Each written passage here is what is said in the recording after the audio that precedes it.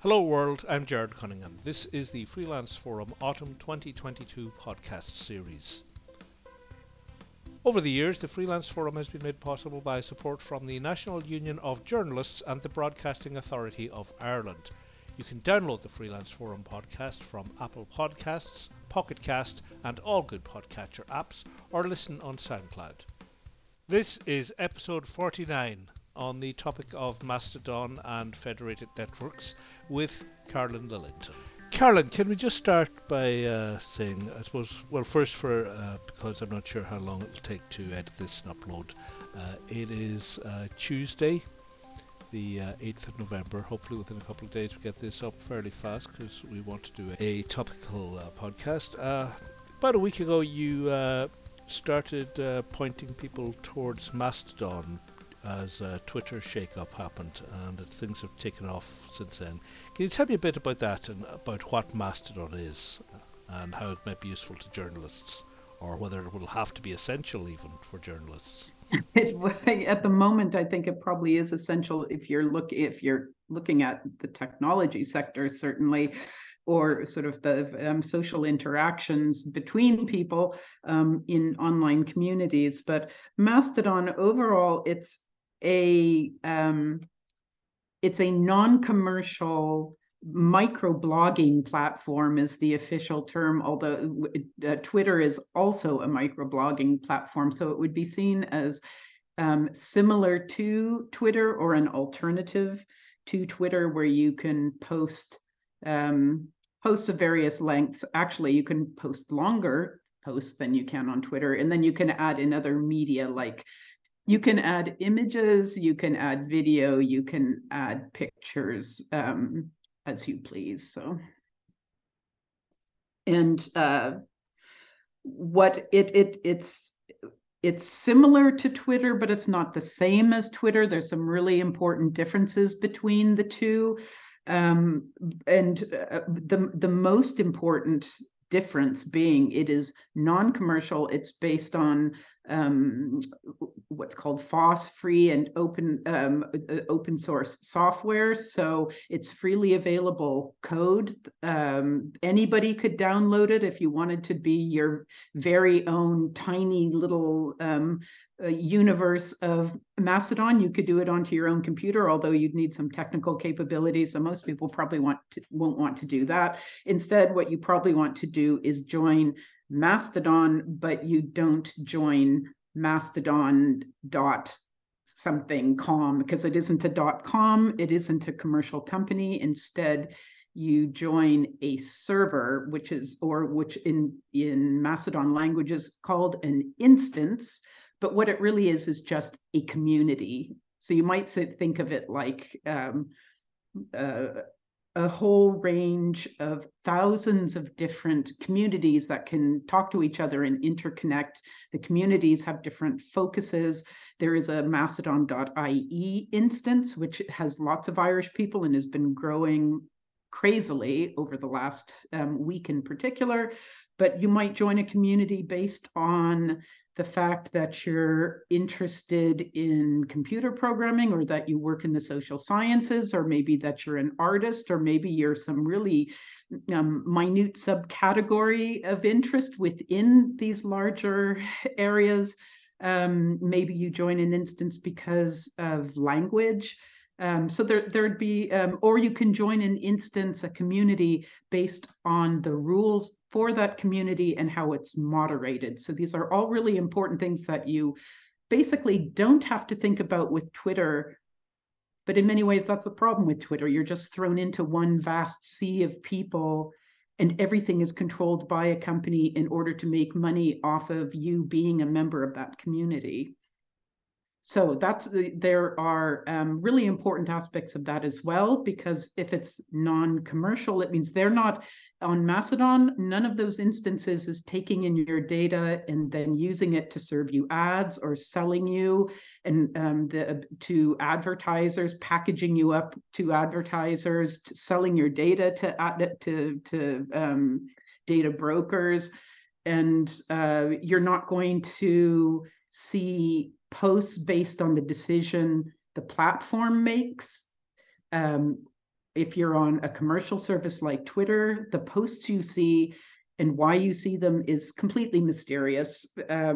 It's based on whatever benefits the platform, and whatever makes it more sticky makes you more driven to stay there, which tends to be the virility of posts, as not virility as in being viral.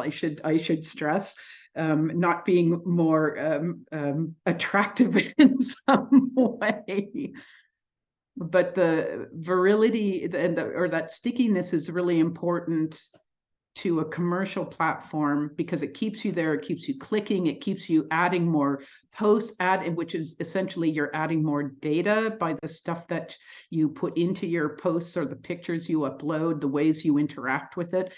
All of that is just gone. And instead, what you do is you see a chronological stream of posts. You won't see promoted posts. You won't see posts that are recommended to you by your interests. None of that.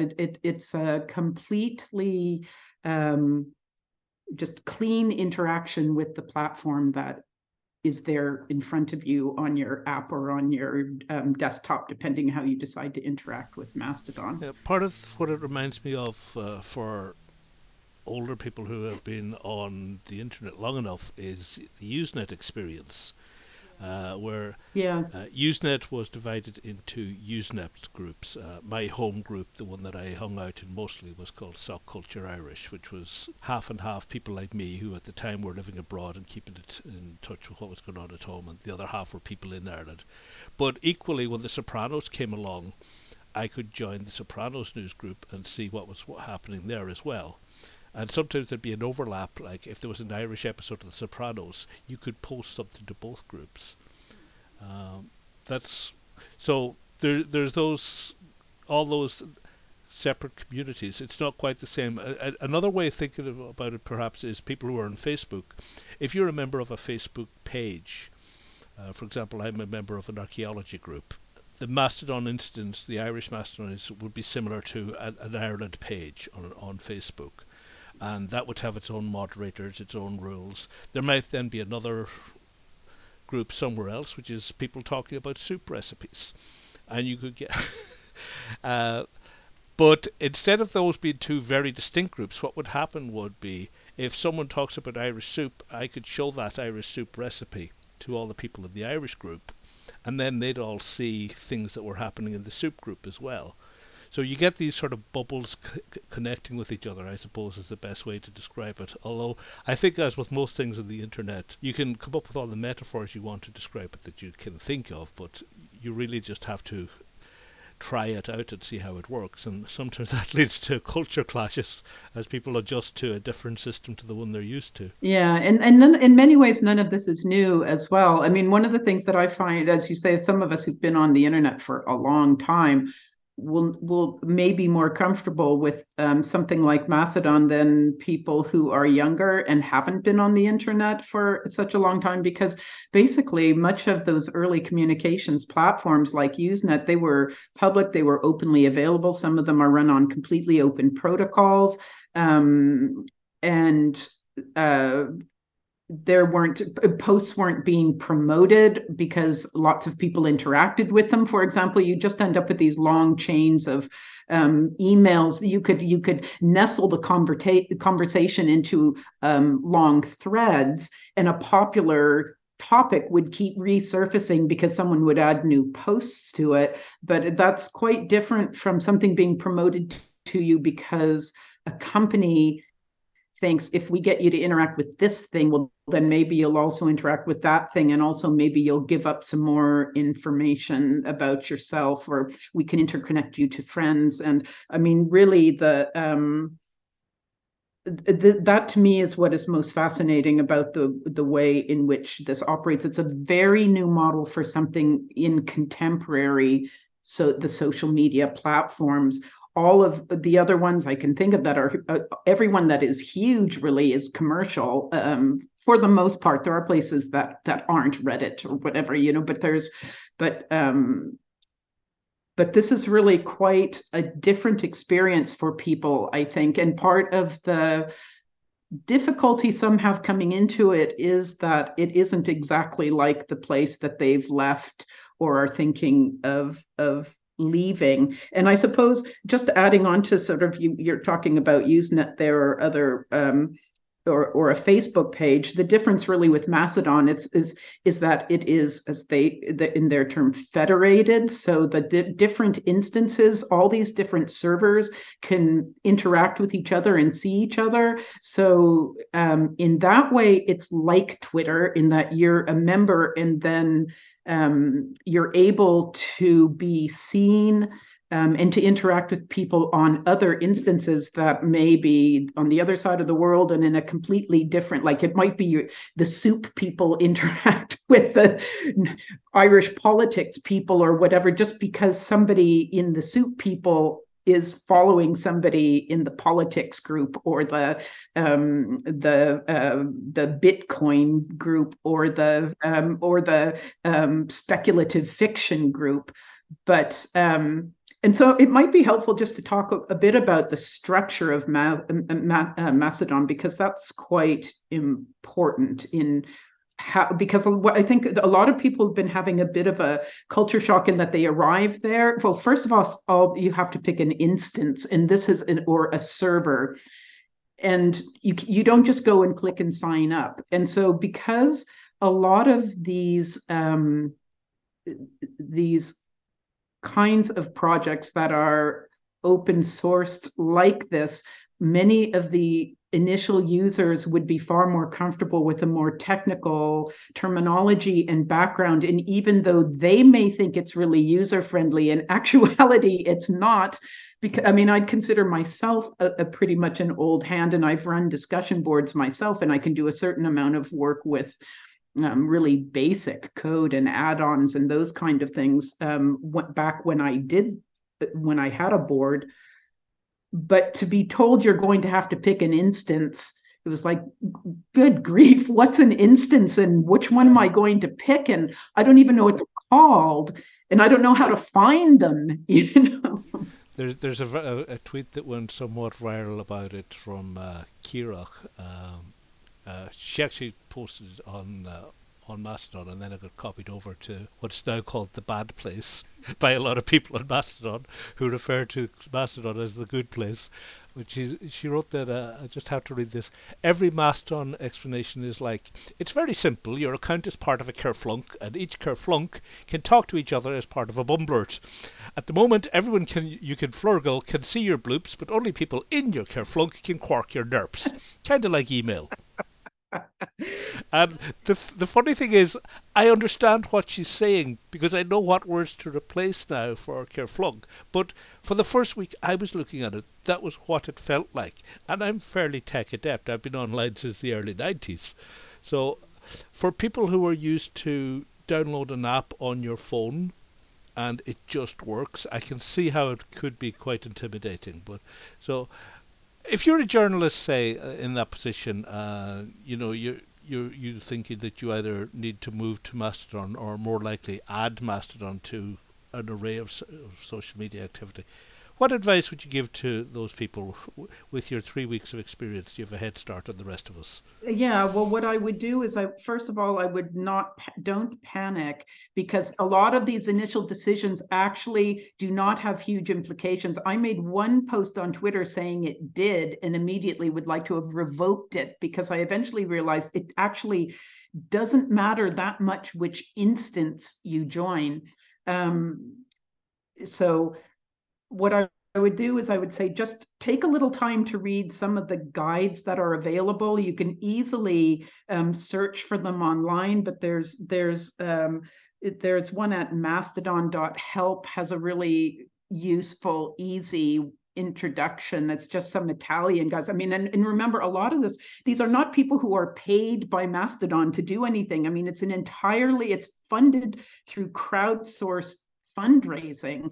So you're not, and some instances might ask you to pay to be a member, but this is not commercial in any way. So a lot of people put up guides or introductions, and we'll try to handhold new people through the process, just because they're been really nice. And they put up, and if you can find some of the different websites, that's handy. The actual Mastodon developer page one, you'd want to be, I think, a bit more comfortable with technical terminology to really go through that one. But like on my profile on Mastodon, which is actually linked to from within my Twitter profile, you can just click on that link and pin to my Mastodon profile, which anyone can go and look at. You can see I've pinned a couple of handy guides, so that might be a good place to start as well. I did it just like anybody else would. I just did a search and read some documents and then got onto Mastodon, and then other things were being shared, and I tried to save some of those URLs for people, and eventually I just pinned it to my profile because it was being, so many new people were flooding on and asking for the information. So if you're trying to get on board, what I would say is going back again to the beginning, don't panic. Then you need to find an instance. If you're in Ireland, a really easy one to join is just mastodon.ie. Initially, people were having a lot of frustrations trying to join Mastodon because they went from, I mean, Mastodon.ie, that instance was set up in 2019. It had less than 200 people on it in the last week in October when I joined. It's now surpassed 12,000 today, I think. I mean, which is just phenomenal. It's gone from being a tiny instance to being one of the larger ones. I saw this morning actually a thing that just around lunchtime today, one of the moderators had posted that not to panic, that they were approving all of the new applications that they'd had and they'd get through them in a couple of hours, and there were 500 of them. Yes. The entire server wasn't that size a week ago. I know, and so they've had to upgrade the server 4 times since that point. I've been in touch with their main guy, so I've been getting a few statistics about that because I wanted to write about them, because it really is. I think it is truly one of the more phenomenal stories within Mastodon is the Irish instance of Mastodon.ie. Well, we have a culture of immigration and migration. Yeah. And everybody, and it's typical, Irish. I mean, the Irish Twitter started trending as a hashtag on Twitter as well, because Irish Twitter, the Irish like to cluster together, and they all wanted to know what club are we going to once the pub closes, and then everyone needed one place to go to. And once I realized there was an Irish instance, and I joined it, then I thought, well, this is a really good place to, for everyone to be, and mainly because of what happens next, which I'll explain why Mastodon.ie is a good place to start. So unlike Twitter, you don't just create an account, or Facebook, you don't just create an account. You need to put in a request to get an invitation to join. So, and then the server, whoever the admins are on the server, they need to approve your application, but it's not like you're applying for a job. They just ask you for a reason. Why do you want to join? I just said Elon. That was my entire reason for joining. And it was approved pretty quickly at that point because it was really, really small. And I thought, well, I just want to make them laugh, but so you'll get an email back to join. If you tried doing this, like I said, a couple of days ago when the servers were swamped and you kept couldn't get through, or kept getting messages saying stuff wasn't happening, or the thing just kept crashing, go ahead and try it now. A lot of the admins across the whole, what they call the Fediverse, the federated universe of Mastodon and other applications that work together and fit within that universe, pretty much everyone is scrambled to upgrade their hosting packages so that they can accommodate the influx of people. So once you get in, you're going to need to create a profile just like you do on Twitter. You've got a little elephant head. If old Twitter users may remember, you used to get an egg. Now you get a little elephant head.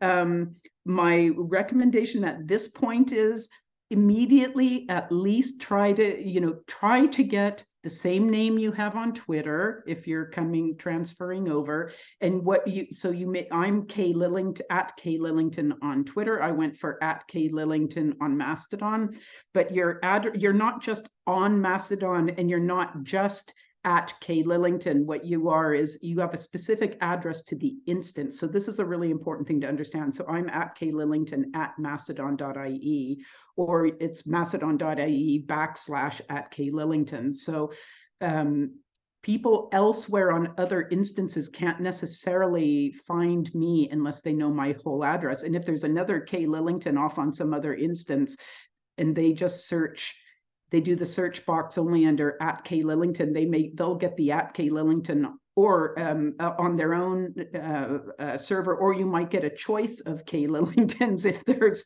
6 of them. And I've had that happen now, where I've tried to look up somebody and I've had 6 or 7 different versions and you don't know, is it all the same person because you can have multiple accounts, or is it just different people who've used the same user handle but they're on different servers. So that would be similar to if you you could have a Gmail email that might be joe@gmail.com, or you might have joe@yahoo.com, or you could have Joe as long as Joe isn't taken somewhere else, you could have that address at many different email servers. It's the same in Mastodon. But what you're going to really want to do is try to get your same handle if you can. And then I'd advise taking the same picture you use on Twitter and use that for your profile picture, and do that right away. And you can use the same background picture. You can set up all this stuff. You can bring your same bio over, and then people have a way of trying to find you or knowing, oh, that is the person I know from Twitter. So that's a really handy thing to do. And also, what a mistake I think a lot of newcomers are making is they're immediately just trying to follow all the people that they knew in their Twitter life. But the problem is that you come up as the equivalent of just a Twitter egg and a handle. And if it's, people will have no idea who you are and they won't know whether to follow you back. So it's like the more information you go into launching your presence, the more successful you're going to be in having people find you, and for you to have even people who don't know you decide to follow you because they go, oh, look, that person has really, that I see that person's followed me and they have some interests that I like. At that point, you're going to be sitting there looking at pretty much a blank screen going, why have I come here and what am I doing? Because in order to start populating your timeline, you need to start following a few people and gaining a few followers. It's more important though, initially, just follow some people, maybe pick 7 or 8 people. If you can at this point, so many people have friends that have already gone there. You can probably, or there's plenty of journalists. If you're looking for other people professionally, you can hunt us down. Those of us who've crossed over into this new universe. The way, because Mastodon functions in a very different way from Twitter, it is trying to dampen down unpleasant interactions and self-promotion and attacks and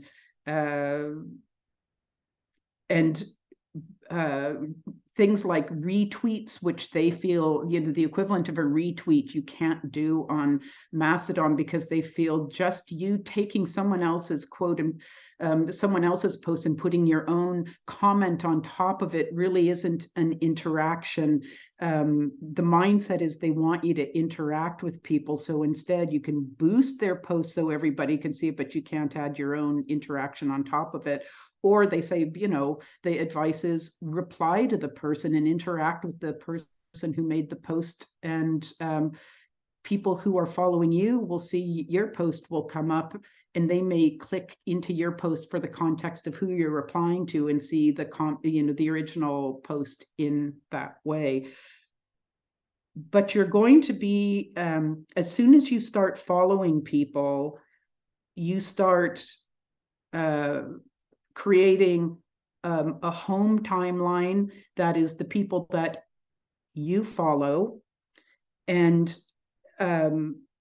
so that starts to populate in that way. But you will also see the posts of well, you've got your okay, it's there's, I should say, there's three different timelines. There's your home timeline, there's your local timeline, and then there's your Fediverse or federated timeline. So your home timeline is all the posts from the people you're following. That would be your the equivalent of your timeline on Twitter. On Twitter, yeah. So it's the people that you are following and their posts, or their toots, as they are kind of referred to, but at this stage, has been for some time a major push not to call them toots, but still you can have lots of fun with playing around with the fact that they are called toots if you want to do that. Then you have a local timeline, which is everybody who is on your instance. So you're seeing all of their posts. This is why it's nice to go to somewhere like mastodon.ie, because your immediate local community on that instance is going to be the 12,000 people who now belong and are, not all of them are posting, but you are going to see the Mastodon.ie posts. And because it had grown so quickly, and because it quickly became sort of the Irish center, lots of people have migrated from, they might have signed up on other instances and they've changed to Mastodon.ie just because, hey, that's where all the Irish people are.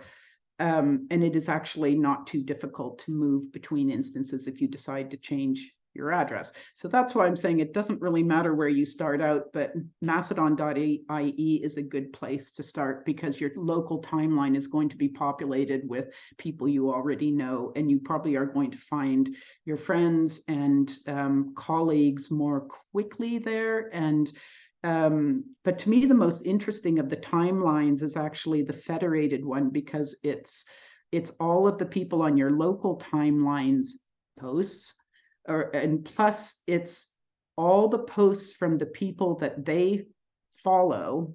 So you are getting a whole universe of an extended world that reaches into other instances everywhere. So you may be seeing things in multiple languages because somebody, I'm following someone who actually follows 200 people. Well, I'm getting all the posts of those 200 people as well as the person that I follow. So going back to the metaphor earlier, this would be, in addition to seeing all the Irish people, you're seeing all the people who are into soup. Exactly. And if you know someone, if you've got a friend who's into Worldwide Wrestling Federation or something, you're going to see all the wrestling people. So you're going to have soup wrestlers as well as the Irish people. And again, the more people across different groups you follow because different interests, the bigger your federated timeline gets. Yes. So your federated timeline will expand very quickly as you start to follow people. And the so because now there are so many people on the Mastodon.ie instance, you are seeing the posts of all the people they follow going through on your federated timeline. So it's 12,000 times however many people are being followed. I mean, so there's just an extraordinary range that's flying by at high speed. You can set sort of a slow version that stops the timelines from going by so quickly. And it's grown so quickly, and there's so many people now that that's probably what people will want to do. So it's considered a good idea to post an introductory post, as follow some people and just get a hang of what other people are posting. There's so many joining, you'll get a sense of what people are posting as their first post. So introduce yourself and use hashtags about your interests. That's the other big difference between Twitter and Mastodon, is there is no general search function on Mastodon. So you can't search the content of people's posts. Instead, you search by hashtag. So if you identify some of your interests, or anytime you mention something, or to identify what a post is about. So like if I post a picture of my dogs, I'll put hashtag dogs or hashtag Masto dogs, or there's different things like Catter Day, everyone posts cats. So all that is, very much like Twitter. There's lots of those kind of posts, but people will maybe hashtag if they're interested in geology or astronomy, or or something very specific within a range of whatever range of topics a particular post might touch upon. So it takes a little while to get used to hashtagging all the time, because on Twitter maybe you just hashtag if it's like the late, or something like that, or about a particular, it might be something about, Leo Varadkar might be hashtagged or something, but on Mastodon. Yeah. People, I think, tend to use a hashtag on Twitter at this stage as a joke, Yes. rather than as a searchable function, because the algorithm has made it so easy to search that you don't need them. Whereas deliberately, actually, at some stages, Mastodon is not quite so easy to search. So it will only let you search for something that has a hashtag, because it doesn't want to encourage some of the behavior that it sees as not being a great idea from Twitter. Like, for the same reason, for example, you can't do a quote tweet. The equivalent of a quote tweet does not exist on Mastodon, because that tends to encourage a pile-on and encourage a mob, which is something that they don't really want to encourage. The algorithm likes that behavior, and this is a much more user-oriented experience. I was just thinking, just as you were talking as well, there's some other differences. Content warnings are a completely new thing for most people on Twitter. You'll see occasionally people will have hashtag trigger warning or hashtag warning, but they actually work as you click a little box, you type in what the topic is, and people cannot see that until they click a button that says show more. So if you're covering, for example, you're tweeting about racism, and there's people that have just had it up to here because they're getting racist attacks all the time, they can just keep going and not have to stop and read that, and they don't see it. That's a culture clash, I think. I mean, there's other ways you can use it as well, because people always find new ways. For example, you could write the lead line for a joke as a content warning header and click show more to show you the punchline. It'll also be a gift to all the people who hate spoilers in their favorite TV shows, if they want to go to discuss it without seeing plot points from stuff they haven't seen yet. I'm sure that there'll be lots of more innovative things that will happen along that way. The other one that struck me as interesting is something that just, again, people got lazy about and don't do, and people tend to remind you more of it on Mastodon, which is when you post an image, there's a facility in Twitter to add some text describing the image, so that for people who are visually impaired, they can get a description of what is there, so they're not missing out. And it tends to be the exception when people do that on Twitter. It tends to be the exception when people don't label images on Mastodon. And again, it's sort of, for want of a better phrase, community policing. People will give you a nudge if you post an image and you forget to do it. Hey, don't forget that. And after 3-4 times, it becomes part of your routine. You habitually do it, and people are changing your behavior on Mastodon, whereas the algorithm unconsciously changed your behavior because you learned things that the algorithm wanted you to do on Twitter. I think it's a very interesting contrast in the experiences. It is, and I think that if you go to Mastodon, you might be shocked to realize how much of your default behavior is actually behavior that Twitter or Facebook or Instagram has taught you to do, which is more self-promotional or more edgy or clickbaity, the kind of things that you might have done in the past. Rather than boosting a post as you would on Mastodon, where you're sharing the post, but you're not putting any comment into it.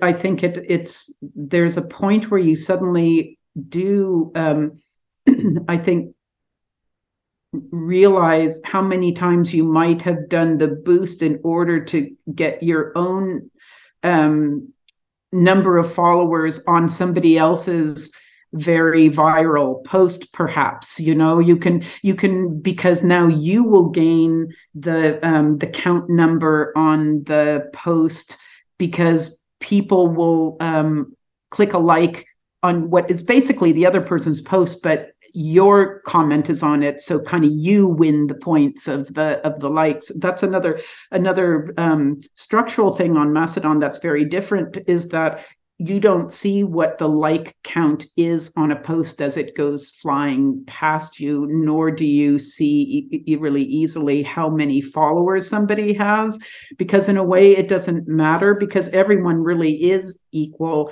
If all the posts are flying by in chronological order, it's sort of a fire hose of data, but it's not prioritizing. It's not, you're not getting people's posts boosted just because they're already popular. So Twitter thinks we're going to put this into your timeline. You have no idea that's why it's there. Or you might see, oh, look at this, it's got 565 likes on it already, or 5,000 likes, and you realize, oh, that's probably why I'm seeing it in my timeline. But you don't know the algorithm works in ways that you have no clue about. Here it's just flying on past. And if you click into a post, then you can see how many times it's been liked, which is not really a like in Mastodon. And instead you're just marking it with a little star as something of that you it's a different kind of indication. And actually it's what Twitter used to have, the same thing, and then they changed it to a heart and a like, sort of duplicating. So you're just favoriting something. And then some people, if you click into, some people will say it's not a favorite, or it's not a like, don't treat it like a like, just you're favoriting it for yourself. But and then other people will say, no, of course it's a like, because you can see that people have favorited your post. So it is an interaction, but it. Oh, I think the difference is that in Twitter, you were telling the algorithm you liked it. Yeah. Whereas now you're just telling the original poster, hey, I like exactly. And so in that way, it's a better form of like, really. It's just you're saying, yeah, this is I enjoyed this post. But if you want to actually do something to let other people see that, then boost it, because your followers on Mastodon will not see that you have favorited a post. And so that's quite different as well. And that was always a slightly creepy thing that I think really shaped behavior as well on Twitter, because there was a point where I know personally I used to favorite posts on Twitter with that in mind, that I was just marking them as something to maybe come back to. Maybe it was something really controversial. Didn't mean I liked the sentiment being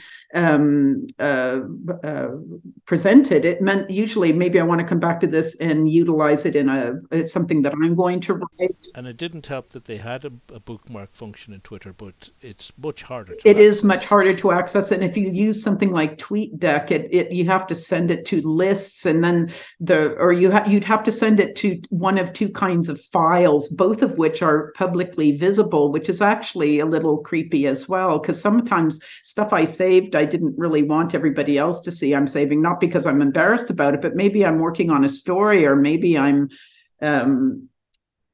I was sort of taken aback on Twitter at the point where I realized people were assuming your favorites reflected your personal politics, and that you could see these flame wars beginning to happen over stuff like that.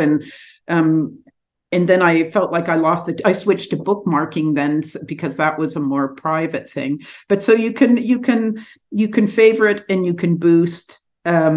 If you're boosting something, you probably want to also favorite it, just because that's both a little, it's a hat tip to the person. Just to translate, a boost is what they call a retweet over on Mastodon. A retweet, yes. So and boost probably better reflects what you're actually doing. You are boosting its visibility, and so those are the two key ways in which you interact with other people. And just keep them in, like, if you're boosting something, that means you are not just, that post isn't just being boosted within your own instance, say mastodon.ie. It's people all across what they call the Fediverse can see that. And the Fediverse actually isn't just Mastodon as well. It's worth saying it's like Mastodon is designed so it's decentralized, and that the running of the platform is actually done by these individual instances and their admins and moderators, which is probably a firmer hand on moderation than you would see on Twitter or other public platforms. Some may find that they feel the discussion is more constricted than what they would feel happy with. If that's the case, you can look for a platform, you can look for an instance that maybe has different moderation rules, and usually the moderation rules, the instance rules are on the homepage for the instance where you go to sign up for it. So you can shop around for an instance in that way, or you can join another instance. You can have more than one account, which and you can't merge them all so they all are appearing just in one place on your timelines. Basically, you're a member of these different places in the same way if you join a discussion board in one place and a discussion board in another place and you use the same username, it doesn't mean the people over in your soup group know that are interacting with you as well on your politics group or your knitting group or whatever else you belong to. But you can be you could pick the same handle or you could pick a completely different one. I mean, and the Mastodon, if you go in and you read a lot of these guides from people who are quite experienced, they actually do encourage you to do that if you want to do it, because you can always close down other accounts or you can move them somewhere else if you just want to have one account, or you can close an account but refer it on to a newer account. So interactions will be going to your newer account. So it's very nuanced. It means it's a platform that you can interact with in a far more nuanced way because it's decentralized in this way. You can find places that might suit you better as a home, or you can find multiple places as a home.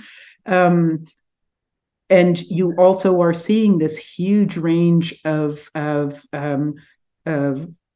posts by other people. You can also go to an instance and just look at you can visit an instance, or you can, if you know, like on mastodon.ie, that's an instance. If you type / and then explore on the title, on the web address of any instance, most of them have an open stream, so you can look at what's being posted there, and you can follow people as their stuff's flying by if you find stuff that interests you, or you can just get a feel for what's going on somewhere else, or maybe you get a sense of, is that an instance I want to set an account up on or move to as well. So there's a lot of flexibility. And the other thing that's really interesting about the Fediverse and being part of this federation, which inevitably makes all of us Star Trek fans think of, there's something vaguely exciting about being part of a federation. It's not quite so exciting if you're a Blake 7 fan.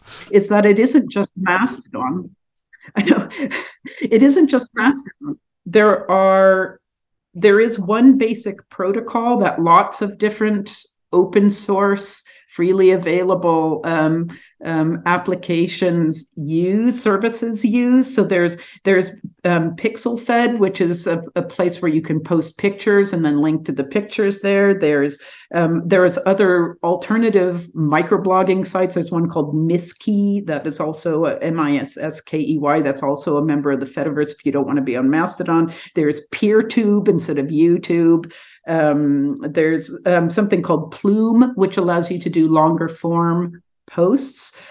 There's something called Funkwhale, which is like SoundCloud. Friendica, which is basically a Facebook substitute. So, I mean, a lot of these places obviously, most of these you've probably never heard of before. But as you get into Mastodon, if you start to, you might want to start exploring some of the other services that interlink within, that you can interact with. So it would be like if you're on Twitter, you could interact with Instagram directly or with Facebook directly. You wouldn't have to log out of one, log into a completely different platform where you have a different presence and maybe a different handle or whatever. So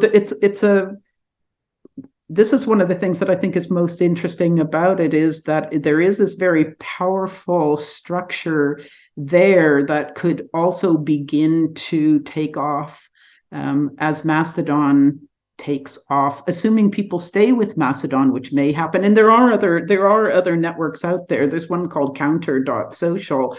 But people seem, for whatever reason, to have gone to Mastodon.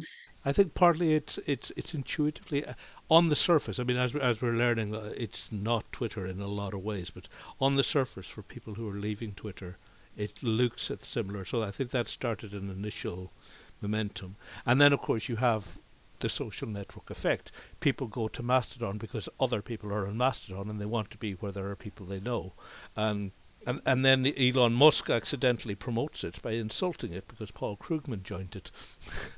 I'm sure that led to a lot of people going, "What's that? Must check it out." And you could see that tipping point happen. I know, what's that? I must go look at that. I mean, yes, as Elon's self-immolates on Twitter, destroys his own company and his own billions that are invested in it. I know that could we have a more bizarre, even in the possible universe of Elon actions, I don't think anyone quite saw what's happened over the past week and a half since he's taken control of it. I was thinking there are also, there's, for people as well, if you're getting on board, you can download apps for Android or your iPhone if you want to interact that way. And there's also, or you can just go through your browser, a browser page, or there are desktop clients you can download if you want to interact with Mastodon in one particular way. But one other strength of Mastodon is that inbuilt into it, if you go into your preferences, you can choose what they call an advanced web interface, which basically presents Mastodon to you in a way that, like TweetDeck or a similar third-party, well, it was a third-party application, isn't anymore because it's owned by Twitter, but it enables you to create columns. And so you can, instead of just having everything flying past on one big long timeline, instead you've got, you can set everything up in different columns and pin them, and then you can create lists. And lists where Twitter has lists where you can assign people to a list that you give a title to. And it was a good way to, you could follow a range of people in maybe a particular subject area that interests you, or people from a particular company, say, or whatever, maybe if it's in something that is directly related to what you write about for work. Maybe it's it's people from an area that where you would be trying to find tweets maybe or to learn more about what was happening across a range of companies or within education or whatever. You could create lists like that on Twitter. But most people didn't really seem to tend to do that. But on Mastodon, it's a really good way to sort through all the stuff that's flying past. And also, if you go into that advanced web interface, you can click into the list. It will automatically create a column, and then you just go up and there's a little slider functions. You can pin it. So then you've added that list to your column. So if you want to whiz over and just look at all the the dog hashtag, you will just get a column which is nothing but people posting pictures of dogs with the dog hashtag, you can do whatever, and you can add people in as you follow them. The people that have maybe a dog sorry, I should have said it's a hashtag within their profile or something. You can add them to your list. So lists are worth exploring, but you probably just want to use the advanced web interface to start with if you're using a browser, and pin your 3 timelines and maybe your notifications as well, so that you can see the interactions other people are having with you.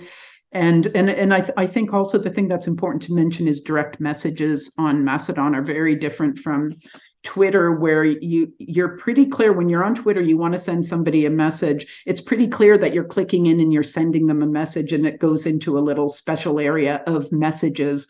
If you're sending a message on Mastodon, it's basically designed to just be a regular post, but with a limited audience, which it was done to make people, to remind, from what I can understand, it was done to make sure that people understood it is really only a post. It isn't encrypted end to end, and it's not fully private, because the admins on a server could look at your messages, even though that's actually not easy to do. And somebody would have had to, according to one of the admins on the Mastodon.ie server, someone would have to have complained about a message for them to be able to access it. So it's not like they're all sitting around just scrolling through your messages.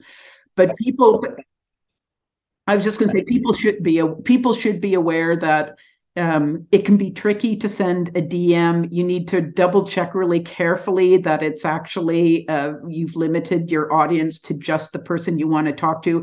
And if you mention anybody in that direct message, they'll see it. So if you've got someone else's handle in there, unlike Twitter, where you could talk about 400 people and put all of them in by their handles into your DM and talk about them to whoever you're sending the DM to. If you do that on Mastodon, there's going to be 401 people all reading that message, the person you sent it to and the 400 people you mentioned. So that's a tricky thing, I think, especially maybe for journalists to get their head around, because a lot of us would have used DMs to discuss issues, or maybe approach somebody or ask somebody something, and it's not, it's easy to screw that up and post it to the entire timeline, basically. I had that conversation earlier today with a journalist who was actually setting up, and they were asking about how to handle DMs, and I thought about it, and I think the best advice I can give is actually just don't do it. Put an email in your profile and just have a note there. Don't DM me. Send me an email. It's still, unless you're using encryption of some sort, it's still open text. But at least you're not accidentally going to show it to the world because you forget to hit the right code button before you use it. Something like that. It's a bit of a hack, using a DM on Mastodon yet, so I would just not bother. Just assume everything is open to the world. And it's supposed to be, apparently on the list to be addressed. It's one of the more frequent requests, because it's open source and because anyone can contribute to the code.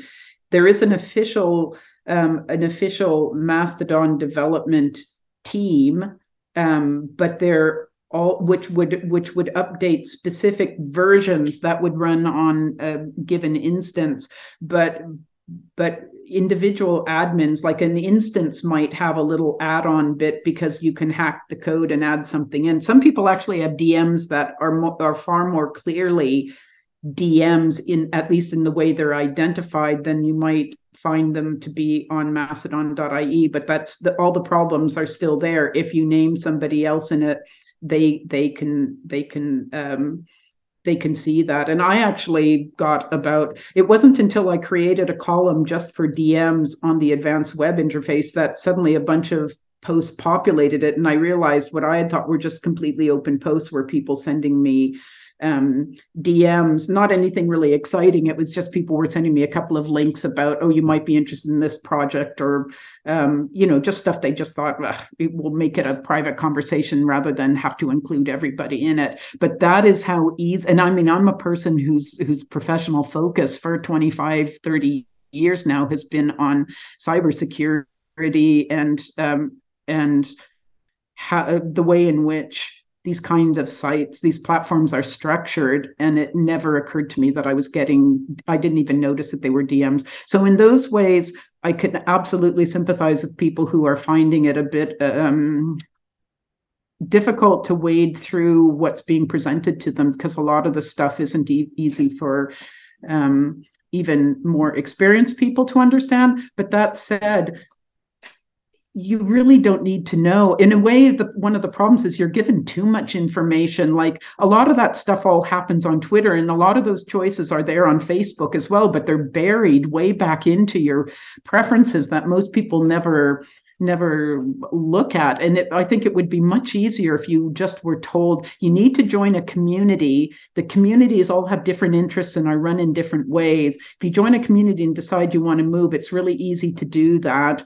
And then here's how you make a post. There's complicated charts that show if you make a post, who can see that post. And that was one of the things I think that, like with Kirok, was really baffling to everybody. How come if you post this, but if somebody's on this, then they can see it, but if they're not, then this crowd can't see it. And it was really, really confusing. And for about 3 days, I really worried about that. But the reality is, once you follow people, and once you start to get followers, and once you're within a community, your timeline's going to be flooded with stuff, and you basically make a post in almost exactly the same way you would on Twitter.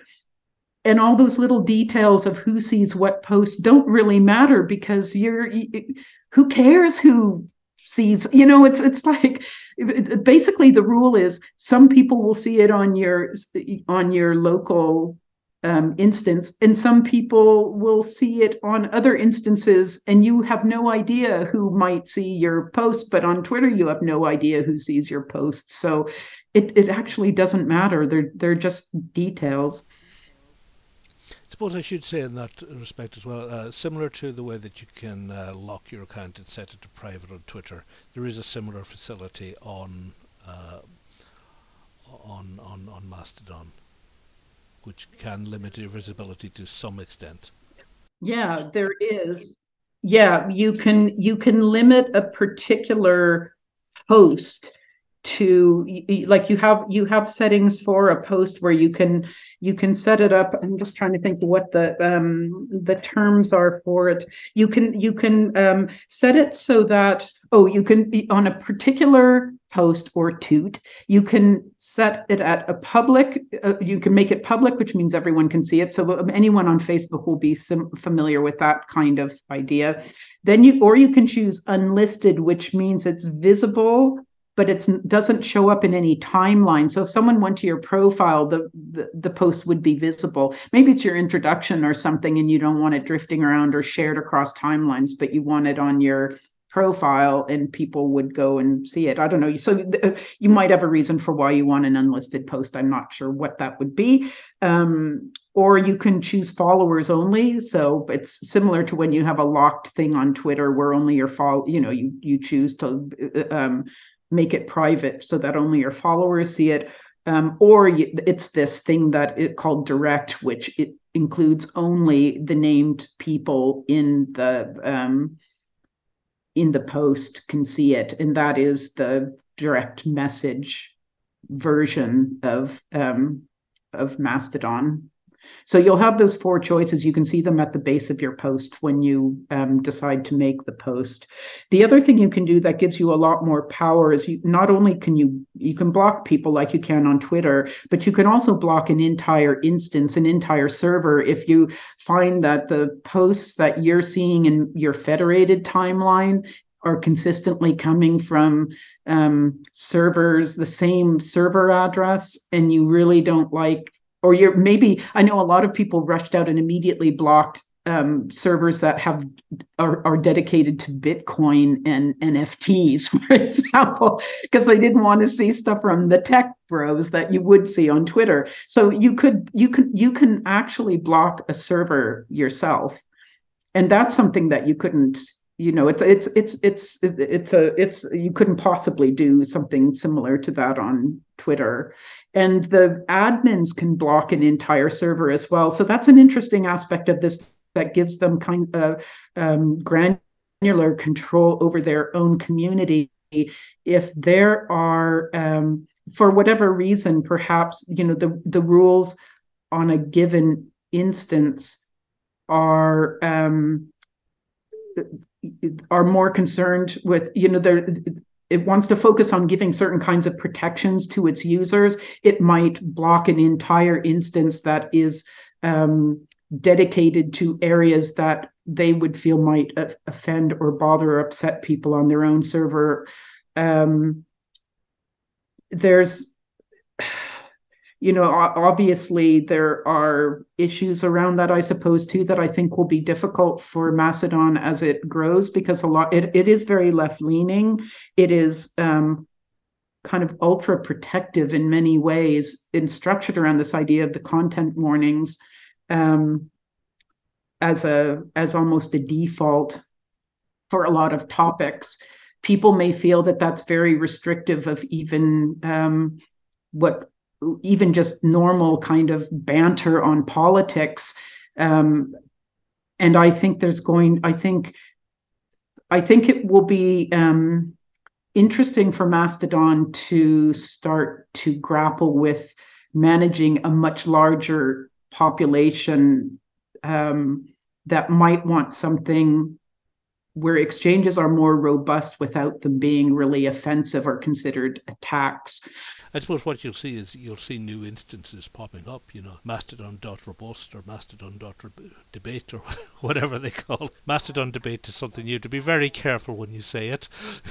Yeah. And I mean, it's the other thing to keep in mind is you can get a really offensive, you can see posts that don't suit maybe your comfort zone on the federated timeline, because you will see the posts from other instances that may have have fewer restrictions on how they want content handled, and that won't have content warnings. And I mean, a lot of people are not putting, the content warning thing, I think, is so different from Twitter that's going to take a while for people to understand how to use it, even though it doesn't appear as something that says content warning. As you say, it's just a kind of a headline, and then you click to show more, and you'll probably start seeing those posts, and you won't even realize that it's anything to do with the content warning setting. I didn't at first, yeah. It's just kind of a nice trim way to put something out there. You can put a heading on something, and then people can choose whether to click into the full post. I just thought it was because they were long posts initially. I didn't realize that was actually the content warning.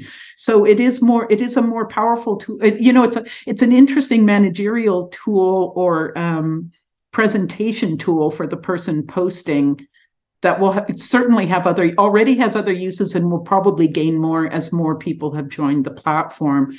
But you're going to, I've had one post made it through to me that was full of really offensive words, and it was part of a targeted attack on journalists. It came through despite the restrictions on the Mastodon .ie instance.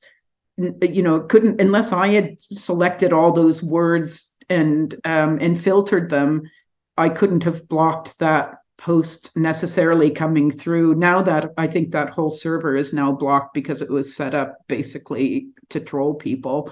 But it's not like you're going to go there and you can trust that you're completely secure in your universe. And maybe if you want something that is ultra safe, which probably most journalists are not looking for, that kind of more sealed off existence on Mastodon, maybe it's you don't want that much filtering, probably, if you're a journalist, I would say, for most journalists. But if you do want to really limit what you see, use your filters within your profile, and maybe turn off the federated timeline, and then you're on your local timeline. On the other hand, the local timeline is now, there's 12,000 people, which is much harder to moderate than when there were 174 when I joined, so that you're I think you get to the point where you're just following your home timeline. Occasionally you might pop into local to see what I could see switching on local to see what the rest of Ireland that I'm not following is talking about. If you have a big shared communal event, the All-Ireland final or the Late Late Toy Show, where you just want to see that rush of everyone reacting to the little farmer kid with the tractor who's very excited to be on television or whatever.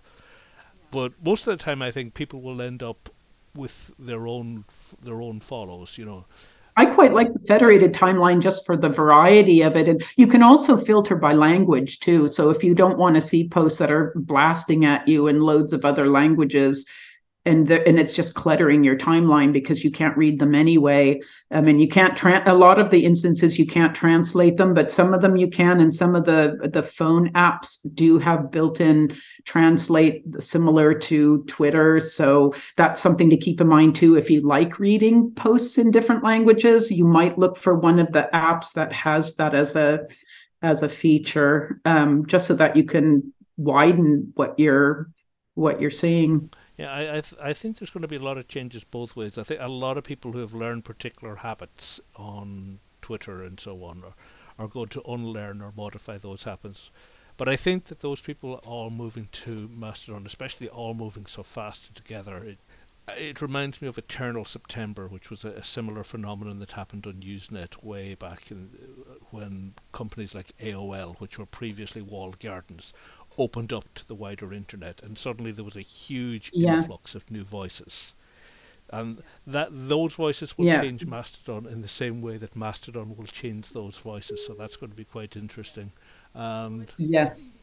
Well, it's interesting because you do see people already who are quite offended by the influx by Twitter saying, now that you're here, you need to learn how to behave in a certain way because, when you join us. And I've been thinking to myself, that's not actually how online communities work, because what does here mean?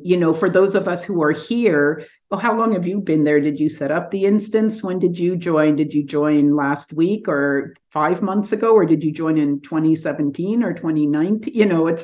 And also the very nature of an online community is the community is shaped by its members, and you're not going to be able to control the behavior or ensure everybody has all the same opinions that maybe suited you when it was a smaller instance, which is also probably worth mentioning too. It's that it may be a lot of the more seasoned people suggest looking for smaller instances. Not that, like if you go to mastodon.social, which is run by the guy who created Mastodon, there are tens of thousands of people on that instance. I don't know what it was, 60,000 at the point when I went on, and it's grown considerably since that point. So if you're looking at your local timeline, you're getting posts from 60,000 people, or whatever proportion is active there. But even Mastodon.ie now is really large, because 12,000 people is quite a different proposition from a couple of thousand, say, which is you're talking about something that's getting onto a serious level of scale. And it'll be interesting to see what happens. Do these hit problems where they can't scale up anymore? Or is it possible to tell yet? I think not necessarily. Well, I think sort of yes and no. I think that for some, as long as you have to have a certain number of admins and moderators compared to your population, and for the instance to run efficiently, otherwise you'd completely lose control of the moderation element of it. And if people are so there's that element. There's also people will vote with their feet. So if they're not happy on the instance because it's just gotten too large, or they feel that the moderation values that they came there for are no longer being enforced, then you might go somewhere else, and you might go somewhere smaller, or a set of you might find, you might center on somebody who knows how to set up an instance, and a bunch of you group together and you launch a thing and you crowdfund, the costs of hosting for the year. And so I think the strength of something like this is that you have so many small communities, but you have this huge federation into a massive community. And there's a lot of ability for the members to move around amongst those smaller communities that are all moderated on a smaller scale, and yet feed into something that is larger. And there are some consistent values across all of Mastodon, which is it's left leaning with more progressive values. I suppose there have been cases where they've had sort of Nazi-leaning people try to set up an instance, and it was fair, where kind of anything goes, a kind of a Truth Social for Mastodon, I suppose, and it was very quickly blocked across the federation of instances, so that they were talking to each other, much as everyone's doing on Parler or Truth Social, but they weren't interacting. They weren't interacting with everyone else. And this server that seems to have been set up just to troll journalists instantly, it was set up very quickly before where so much was happening that it got kind of lost in the noise, and they were able to do this one, mass posting to people. And then the server was, I know it was blocked immediately on mastodon.ie, because I was in touch with the admin there, and I presume it probably was across the federation of other instances. But at the same time, like, that's a lot of power too. It's like, if you have an admin who decides to block instances, that's decreasing what you see. And again, comes back to this, it would be interesting to see how this the Fediverse grows, and whether people stay with Mastodon, and how you manage a greater diversity, perhaps, of comfort levels and opinion and forms of expression than what was there when it was much smaller. For better, for worse, I don't know. It could go in many different directions, but it is a very, very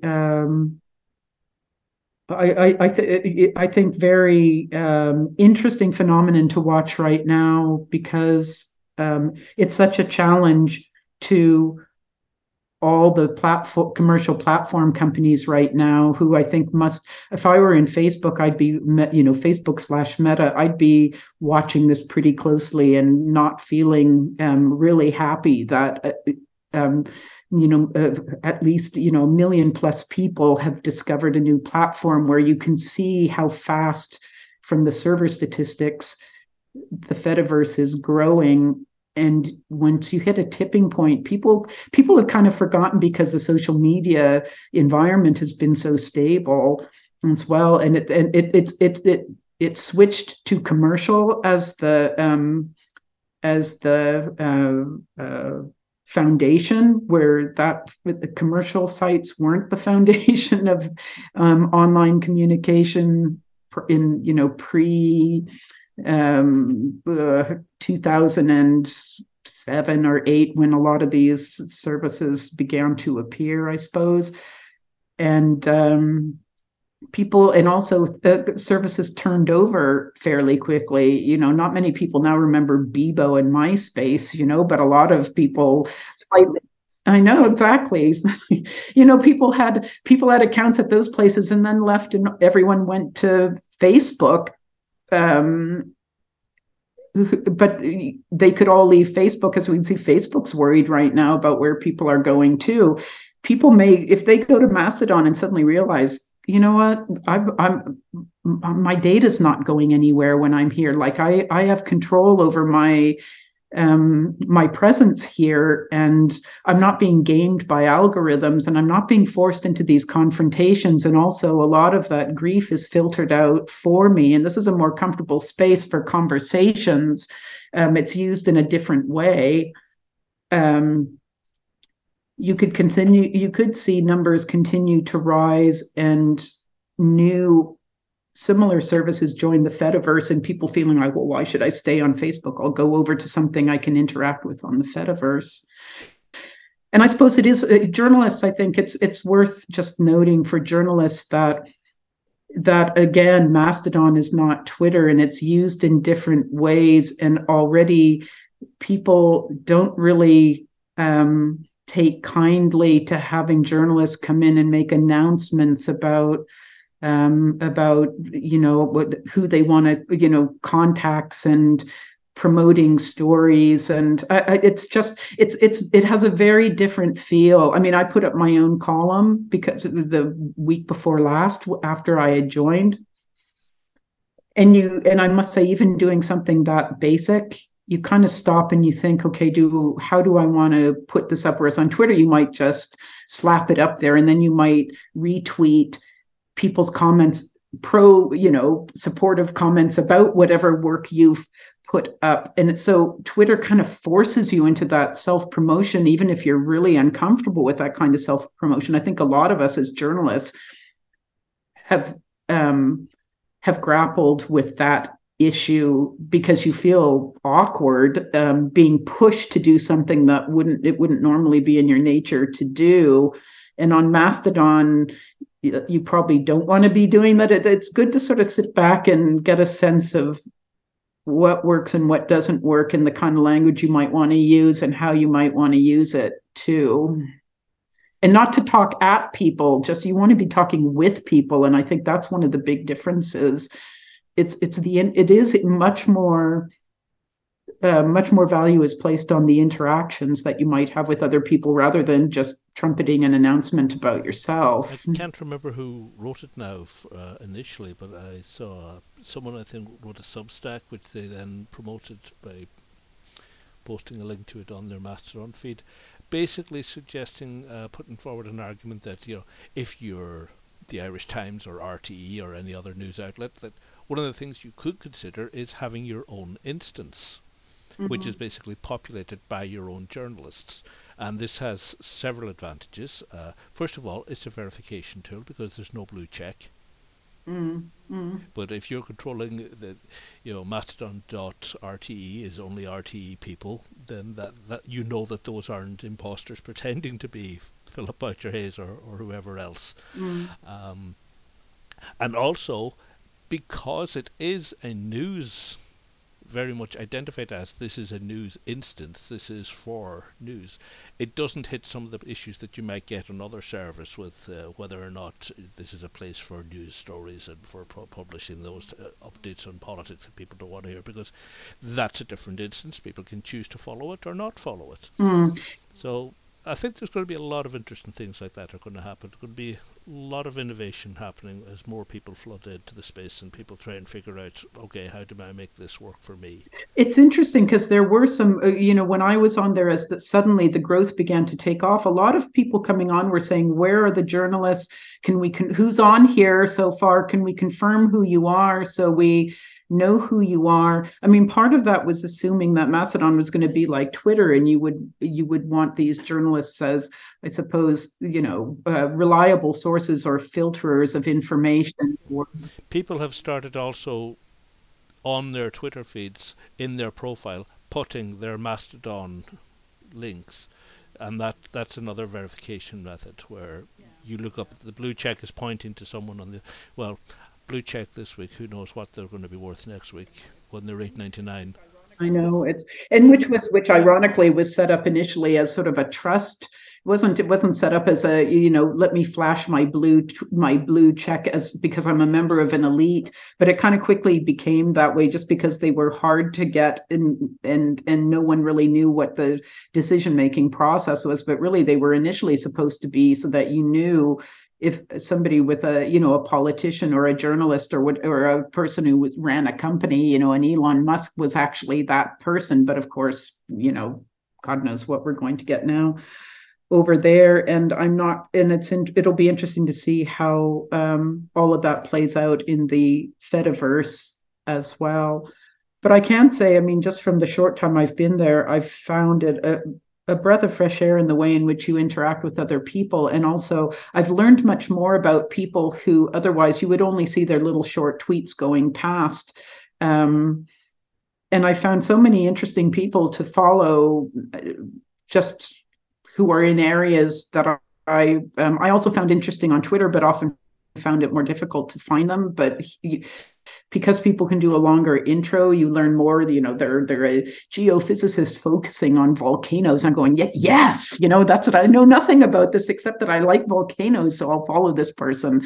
Or I like that aspect of a bit of a deeper dive, and also people tend to be talking more about stuff of substance rather than saying, I'm thinking of making hummus today, or just had a huge dinner at such and such, So it'll be interesting to see how people start to use it and how Mastodon changes because of this influx of people who are used to Twitter and maybe have a different point of view about how a social media platform might work for them than some of the people who already were on Mastodon felt a social media platform should work.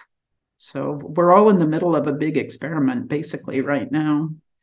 But I wouldn't think it's going away. It's at the same time, I don't feel like if you're on Twitter and you're comfortable on Twitter, you don't need to up sticks and rush off and run to Mastodon as an alternative, because it still is pretty sparsely populated by the kind of things most journalists might have been following on Twitter, which might be people in authoritative people across different domains of knowledge, or politicians, or organizations that you might be looking to for whatever they might post up on their Twitter feed, or announcements or comments, or it's Mastodon isn't that right now. I don't know if it'll ever get to that point. Maybe it'll be something different. Maybe people will maybe Twitter will crash and burn, so there's no choice but to go other places.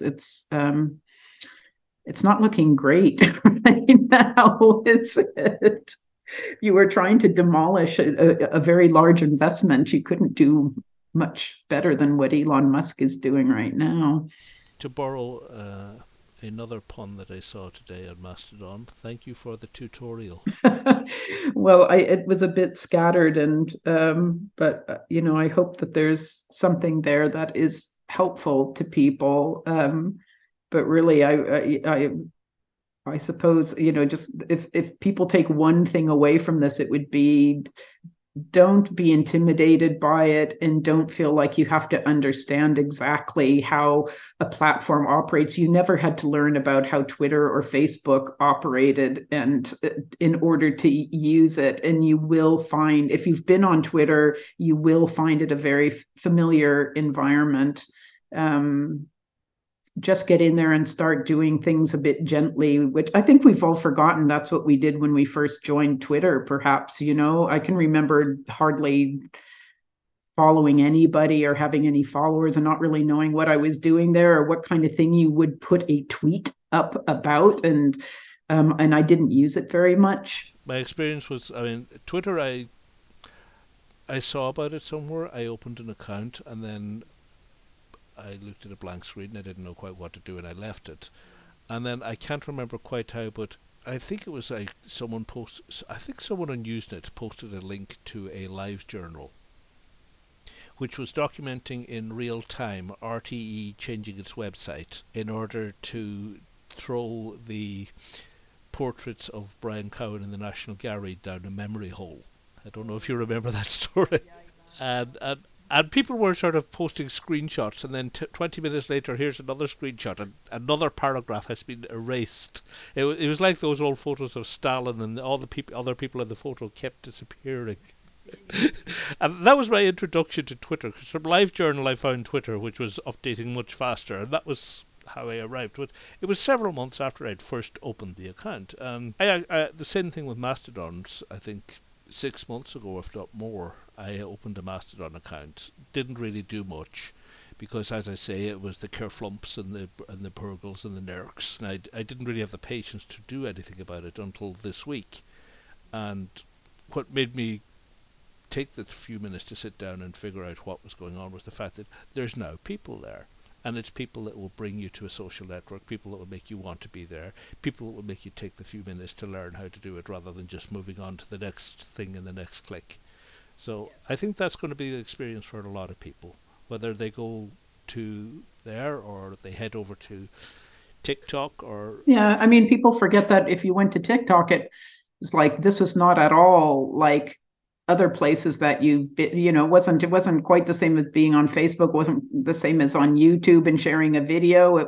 Wasn't really like Vine if you used that to share it on Twitter. It was just like this completely different thing, and the algorithm was serving you stuff up in a completely different way, which is really baffling and confusing to people. Then you gradually get the hang of it, and then your behavior starts to be shaped by the algorithm again. That's the interesting thing, is on Mastodon that's not going to happen. It's a straightforward interaction. Your behavior may change, but it's not changing in ways that at least at this point, it seems to me it would be quite difficult to use Mastodon to engage in the kind of disturbing behavior that is promoted by Twitter and Facebook, just because it makes more people click, and the algorithm tends to boost that kind of interaction and think, well, more people should see this because obviously this is popular. And it also makes me wonder, there are people who are whose profiles on Twitter, whether they're journalists or other public figures, who very much enjoy that environment or benefit from that environment, and are very, rough and tumble in the kind of posts they put onto Twitter, and they have huge followings because of that. And it will be, you can't really reproduce that because of the way Mastodon is structured. It will be interesting to see if those people just get so frustrated that they leave Mastodon, or do they change in the kind of stuff they're posting. I have a few individuals that I'm watching closely, because I would know they would be known for being quite pugnacious on Twitter, for better or for worse. I mean, for some of us it's a good laugh, but it's like, at the same time, sometimes people will even people who consider themselves to be the model citizen of tolerance, you would find would actually actively use Twitter to attack other people that they disagreed with, if you were not of the same set of opinions that they were, or their circle of friends were. So it would make you realize that even people who are thinking of themselves as being very welcoming, and who hated Twitter because they felt it was full of people attacking them, really failed to see when actually they were doing the same thing, but somehow it was okay because it was somebody of a different, holding different opinions to you. And sometimes the opinions could be really offensive, but nonetheless, it's still, Twitter encouraged that kind of behavior. So Mastodon won't enable people to do those kind of direct attacks on named individuals, because you'll just end up being blocked or banned, and then you'll have to try to find some other instance that will take you. So even people who don't think of themselves as being perpetrators of unpleasant behavior on Twitter, I'd say if we all go back through our tweets, we may find out that Twitter actually encourages that kind of behavior in many ways, and we may have said and done things that we would never think of doing in real life interactions, or say, if we were being interviewed or whatever ourselves, or making comment on a radio or television program as a journalist, but we would say those things on Twitter. So now it's a big social experiment to see what happens next, I suppose. All right, thanks a lot, Carolyn. And to everyone out there, thanks for listening. This podcast was put together faster than usual in response to, obviously, a fairly fast-breaking development that we thought were worth covering about the rise of Mastodon and how it would influence journalists. To everyone listening, thank you. Stay safe and take care. This has been the Freelance Forum podcast with Gerard Cunningham. The forum is brought to you by the Dublin Freelance Branch of the National Union of Journalists, and made possible by network funding from the Broadcasting Authority of Ireland Sectoral Learning and Development Programme. Music is from podsummit.com, released under a Creative Commons Zero license into the public domain. I'm Gerard Cunningham. Thanks for listening, take care, and stay safe.